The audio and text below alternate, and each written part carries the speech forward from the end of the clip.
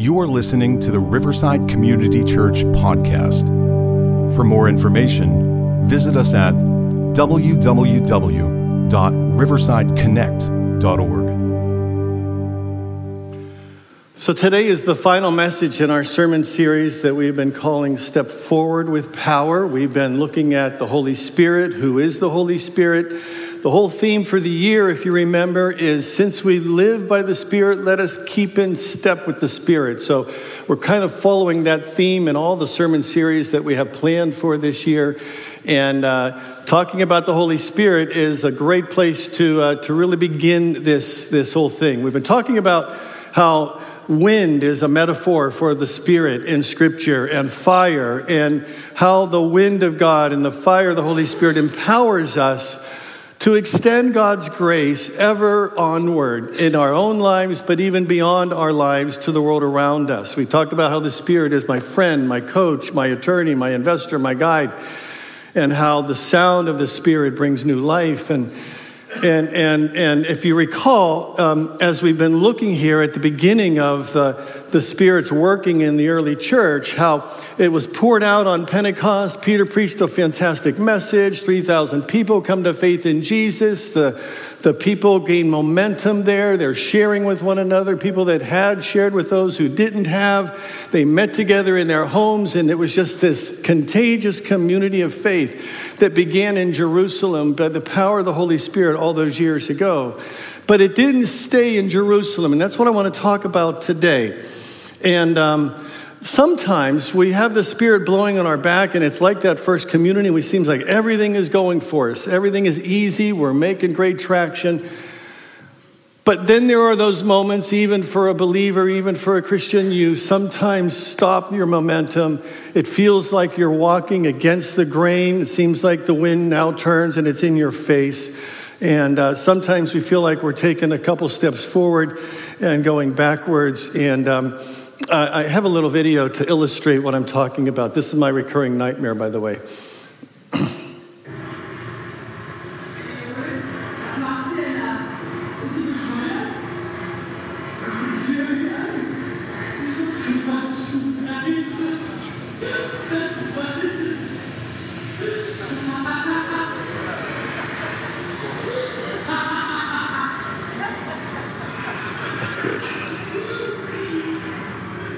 Do you ever do that? You get on the move, people move or going the wrong way, and I just thought that's my nightmare, and I'm dreaming, and I just can't get to where I want to go, and as harder I try, I go backwards, and what's happening here in the early church is they make all this great momentum, but then all these forces come up against them. All these forces come up against them, and I want to talk about that this morning, and really.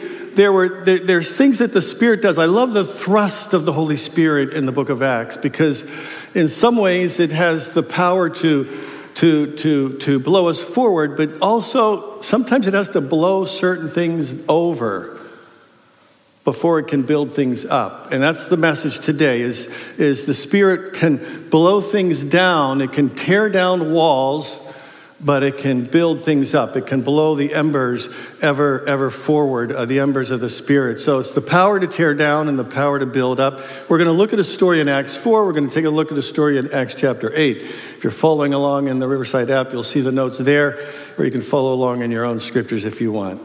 So what happens is, the first story is in Acts chapter 4. If you remember last week, we talked about the miracle that took place in Acts chapter 3. Peter and John going up to the temple to pray. There was a lame man, been lame from birth, about 40 years old. And they walk up there and they see this man. They say, "Silver and gold, I don't have any, but whatever I have, I give to you in the name of Jesus. Rise up and walk." And the man was miraculously healed. He's leaping and jumping around and praising God. And everybody's all excited, except a certain group of people. And that brings us to Acts chapter 4. Not everybody's happy when the Spirit is working. And we're going to go deep into this for just a little bit here. So what we see here is Acts chapter 4, and it begins with the priests and the captain of the temple guard and the Sadducees come up to Peter and John while they were speaking to the people. And they were greatly disturbed because the apostles were teaching the people and proclaiming in Jesus the resurrection of the dead. So they seized Peter and John, and because it was evening, they put them in jail until the next day. But many who heard the message believed, and the number of men grew to about 5,000. So they go from 3,000 to 5,000. Now this is over a period of time, obviously. But who were these people that were concerned? The priests, the captain of the temple guard, and the Sadducees. So the captain of the temple guard, basically they were the police. They were the religious police that guarded the temple. Maybe from terrorists or other forces, I don't know, but they weren't too happy with what these guys were doing. And then there were the priests and the Sadducees, and these were the people who, well, they were the authorities. It was their way or no way. It was, we know what the truth is, and our truth is the truth because it's our truth. They knew the scriptures. They were the highly educated. The Sadducees were more of the upper class. They were sort of conspiring, many of them, with Rome, and they had their status, and they wanted to keep their status. They had certain very, very dogmatic beliefs, and one of the dogmatic beliefs of the Sadducees was there is no resurrection from the dead. When you're dead, you're dead. They were more of the liberal Jews of the day. The Pharisees were the conservative, fundamentalist Jews of the day. But liberal Jews, as they were just as dogmatic about their non-beliefs and their beliefs as were the Pharisees and their very fundamentalist, conservative Jews were. And what's happening is, this is going on, and Peter and John, they're talking about the authority of Jesus who rose from the dead is why this man was healed. It was a sign that Jesus was alive. We saw it with our own eyes. We believe it. We experienced the resurrection. So all of this was going up against their orthodox beliefs. And you just don't mess with orthodoxy. But that's what the Spirit was doing here. He was messing with their ideas and with their beliefs, and they were dogmatic about what they believed because they were the ones that knew the scriptures and they understood it and they believed it to be a certain way.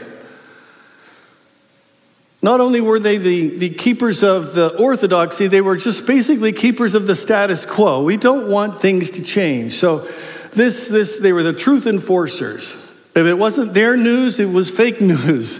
If it wasn't what they believed, then it was a false belief. And so they were able to quash or quelch any kind of belief that was outside of their realm of authority. But Jesus was messing with them.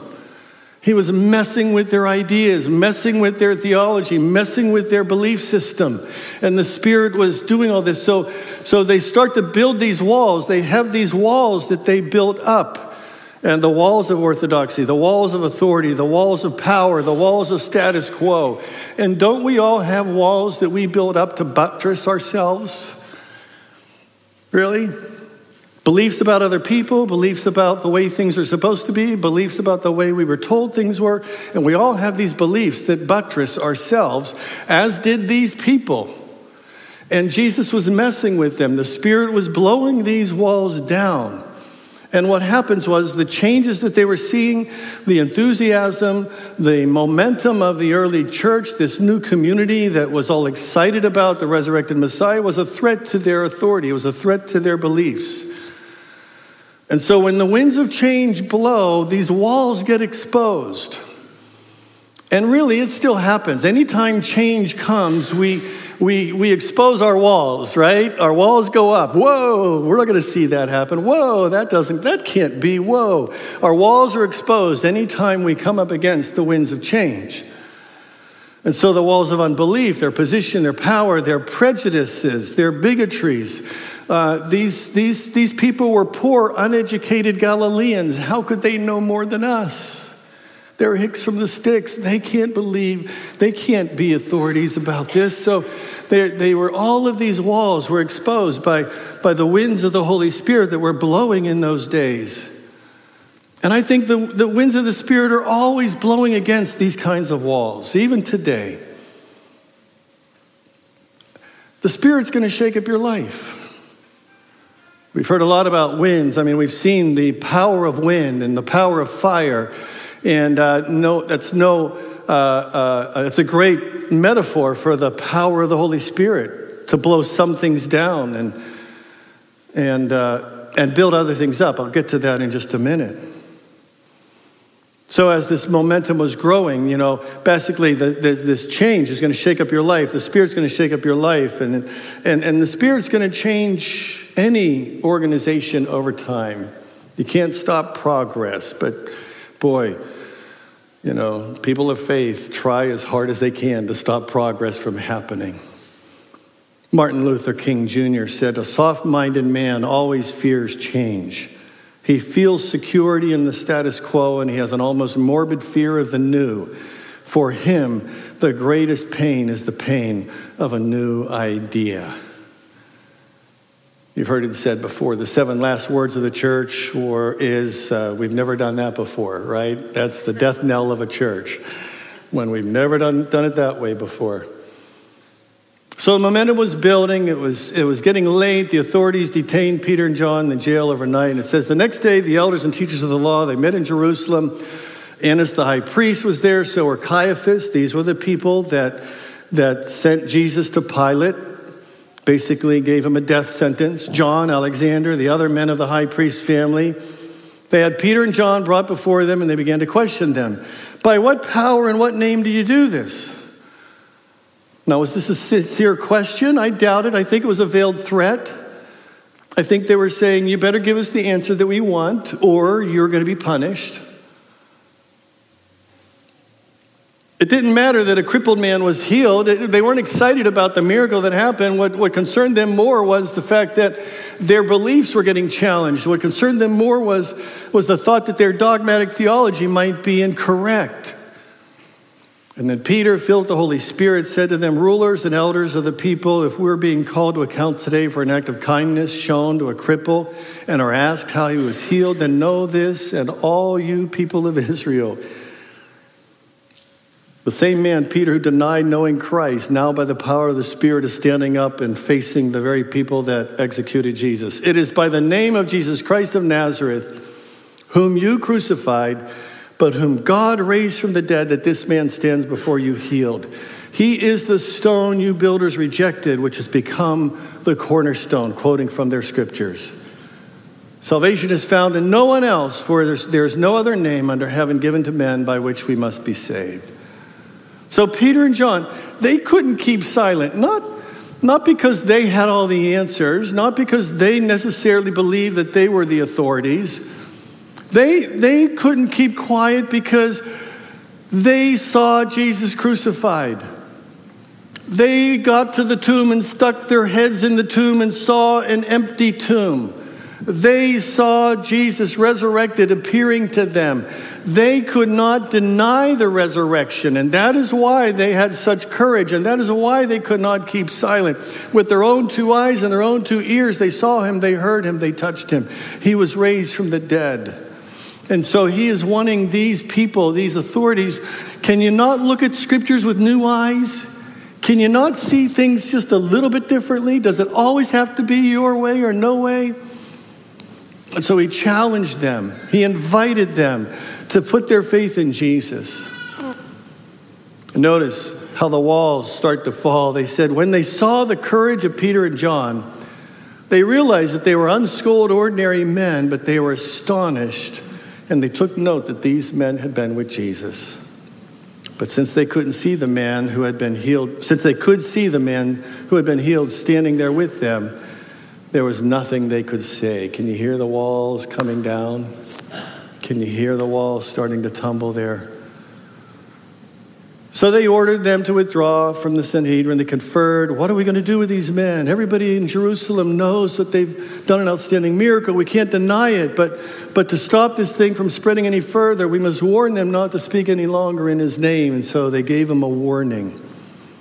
They called him in again, said, don't speak anymore about the name of Jesus. And Peter and John said, judge for yourselves whether it's right in God's sight to obey you rather than God, for we cannot help speaking about what we have seen and what we have heard.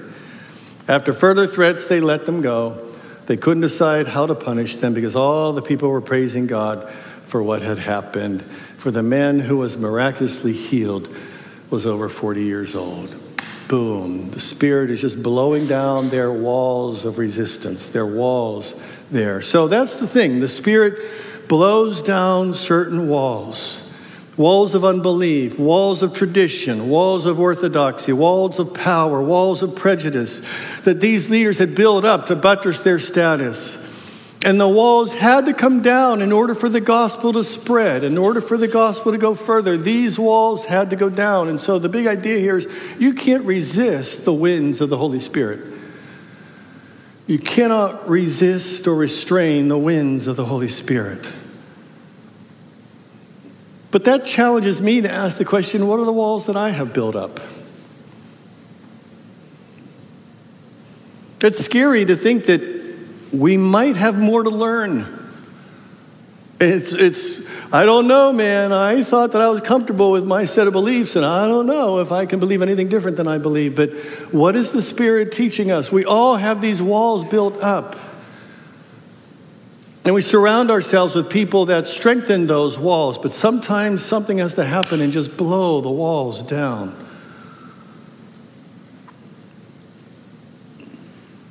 There are many people who claim to be led by the Spirit, and they're just building bigger walls between themselves and other people, between themselves and people that aren't like them. Walls of hatred, walls of racism, walls of division, walls of social status. The Spirit blows these walls down, everybody. And if we keep building and buttressing those walls, we're working against the Holy Spirit. And so we need to learn from these people. We need to learn from these lessons. Which makes me ask the question, what are the walls that I have? The walls of unbelief, the walls of dogmatism, the walls of pride, the walls of prejudice. What are these walls of anger and unforgiveness, and just self-justification?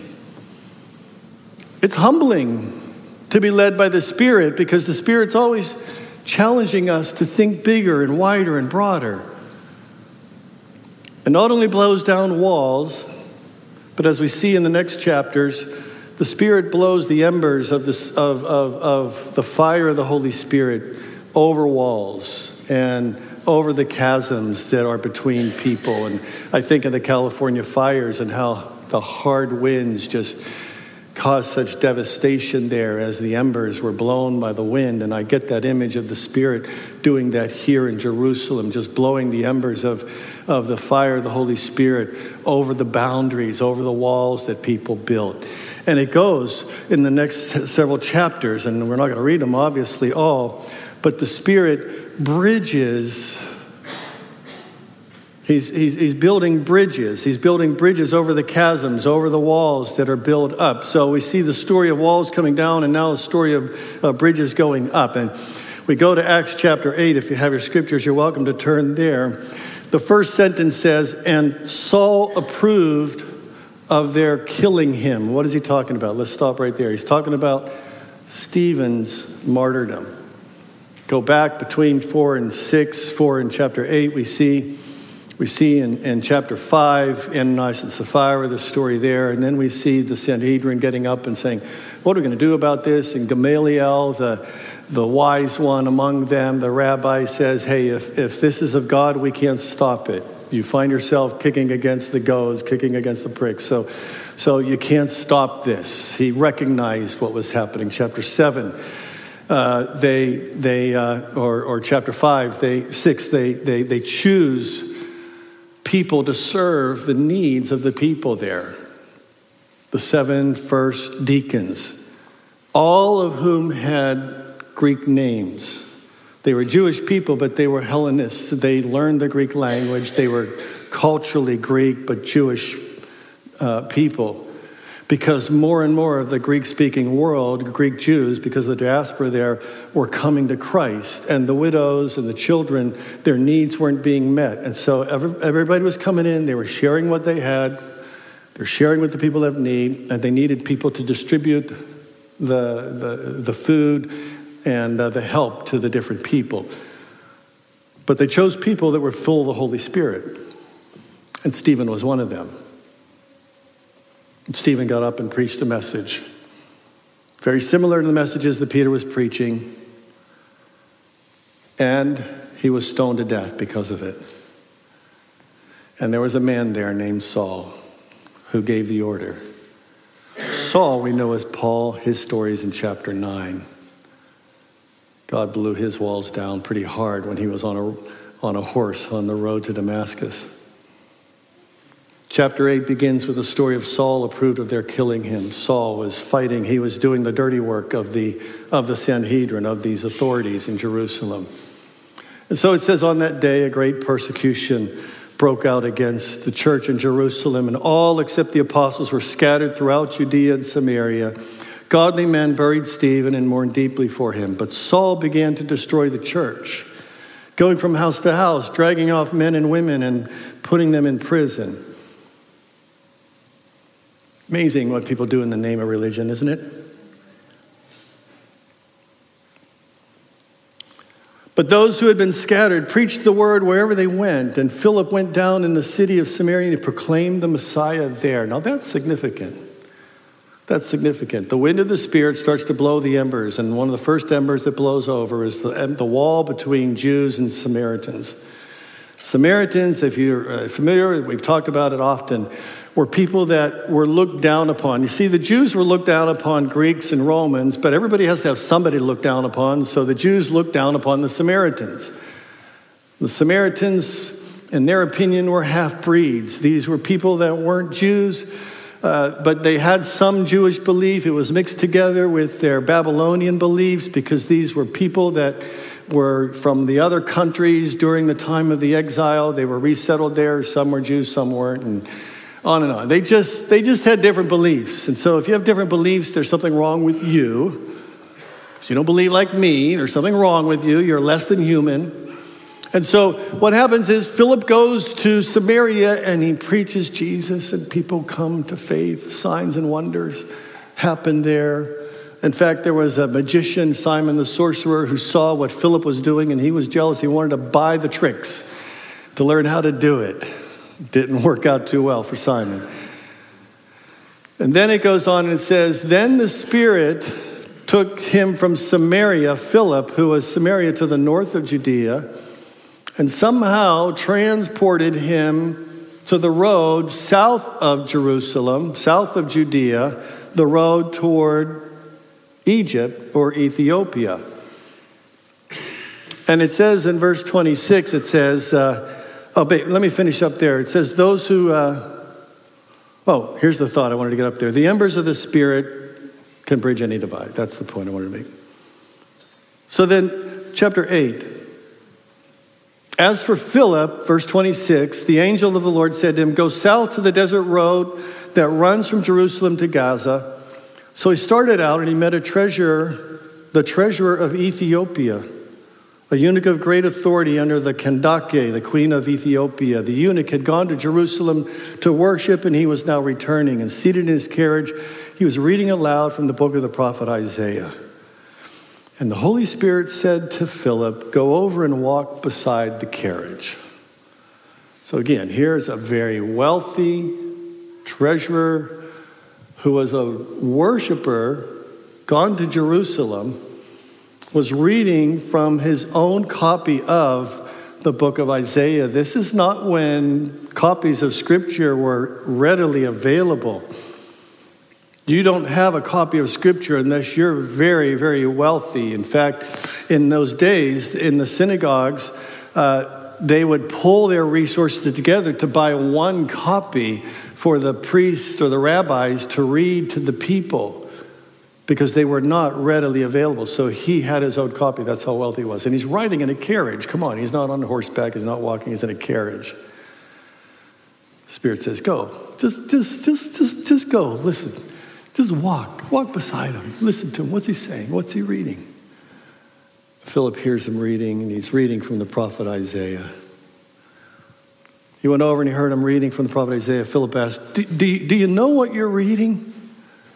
He said, well, how can I unless somebody instructs me? And he urged Philip to come up to the carriage and sit with him. The passage he had been reading was this. He was led like sheep to the slaughter. As a lamb is silent before the shearers, he did not open his mouth. He was humiliated and received no justice. Who can speak of his descendants? For his life was taken from the earth. And the eunuch asked Philip, he said, tell me, was the prophet talking about himself or about somebody else? And it says, so beginning with this scripture, Philip told him the good news about Jesus. So coincidentally, the Ethiopian was reading from Isaiah 53. Peter says, this is all about the promised Messiah. By the way, I know him. Here's who he was. I experienced him. I followed him. I believed in him. I heard about his followers, told me about him. And so it's secondhand going to third hand now. You see it jumping from first generation to the second generation or third generation, from Peter and John to Philip, who may or may not have ever seen Jesus, probably not, to a man now Philip is telling who's an Ethiopian.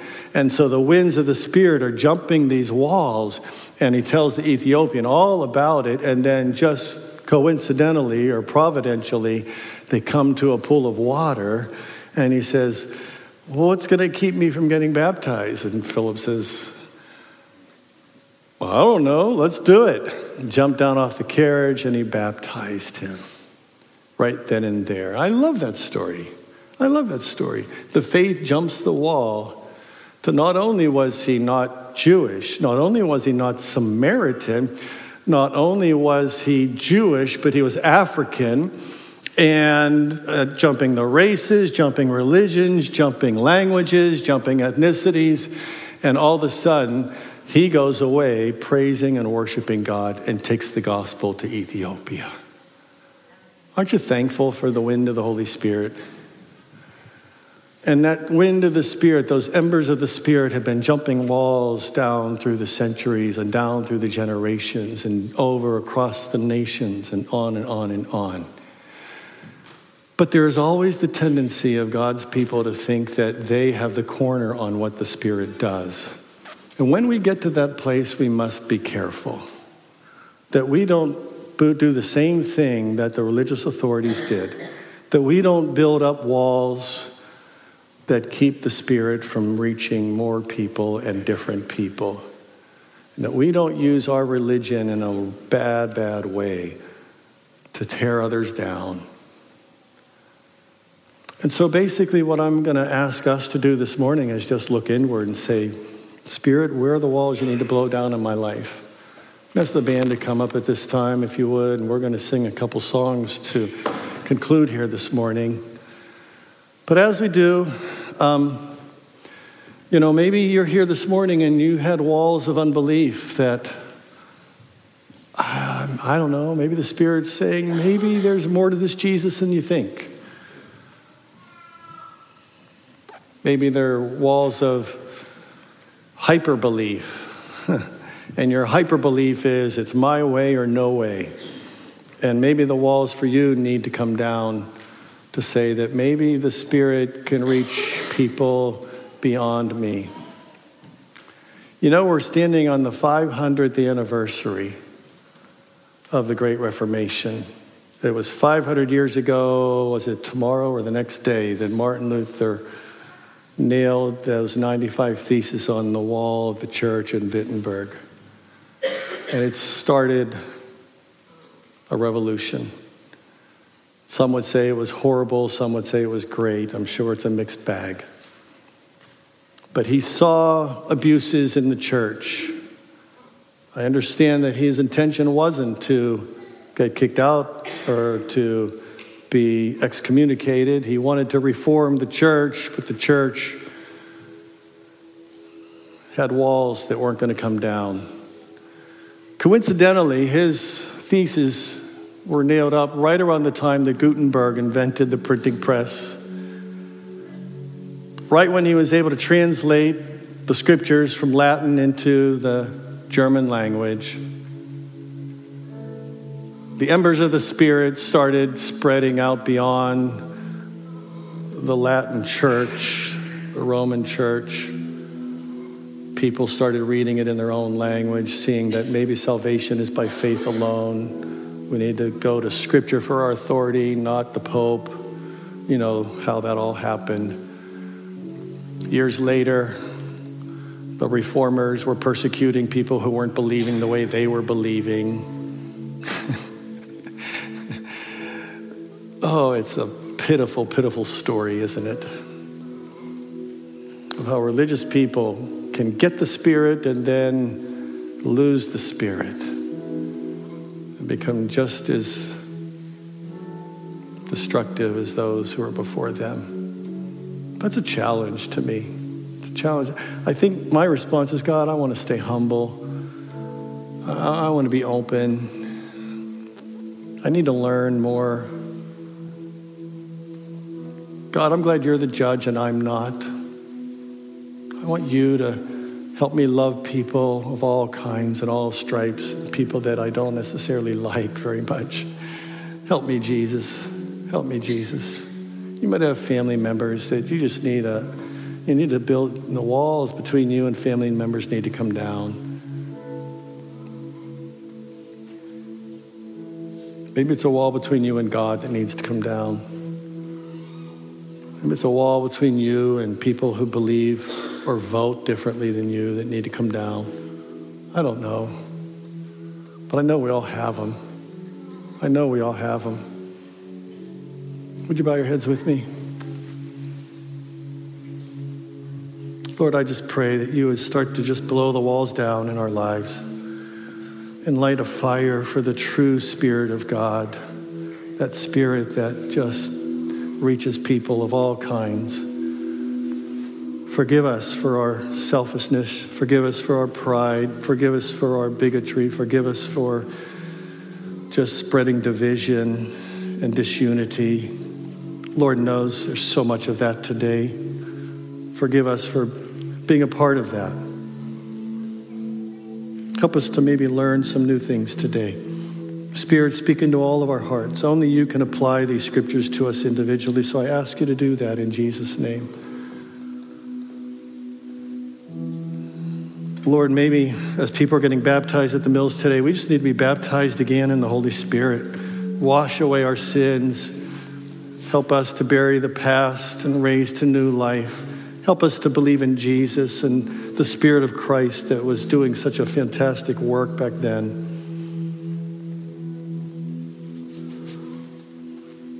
Fill us again with your Spirit, I pray, that we might step forward with power in the name of Jesus Christ, our Lord and Savior. Thank you for listening to the Riverside Community Church podcast.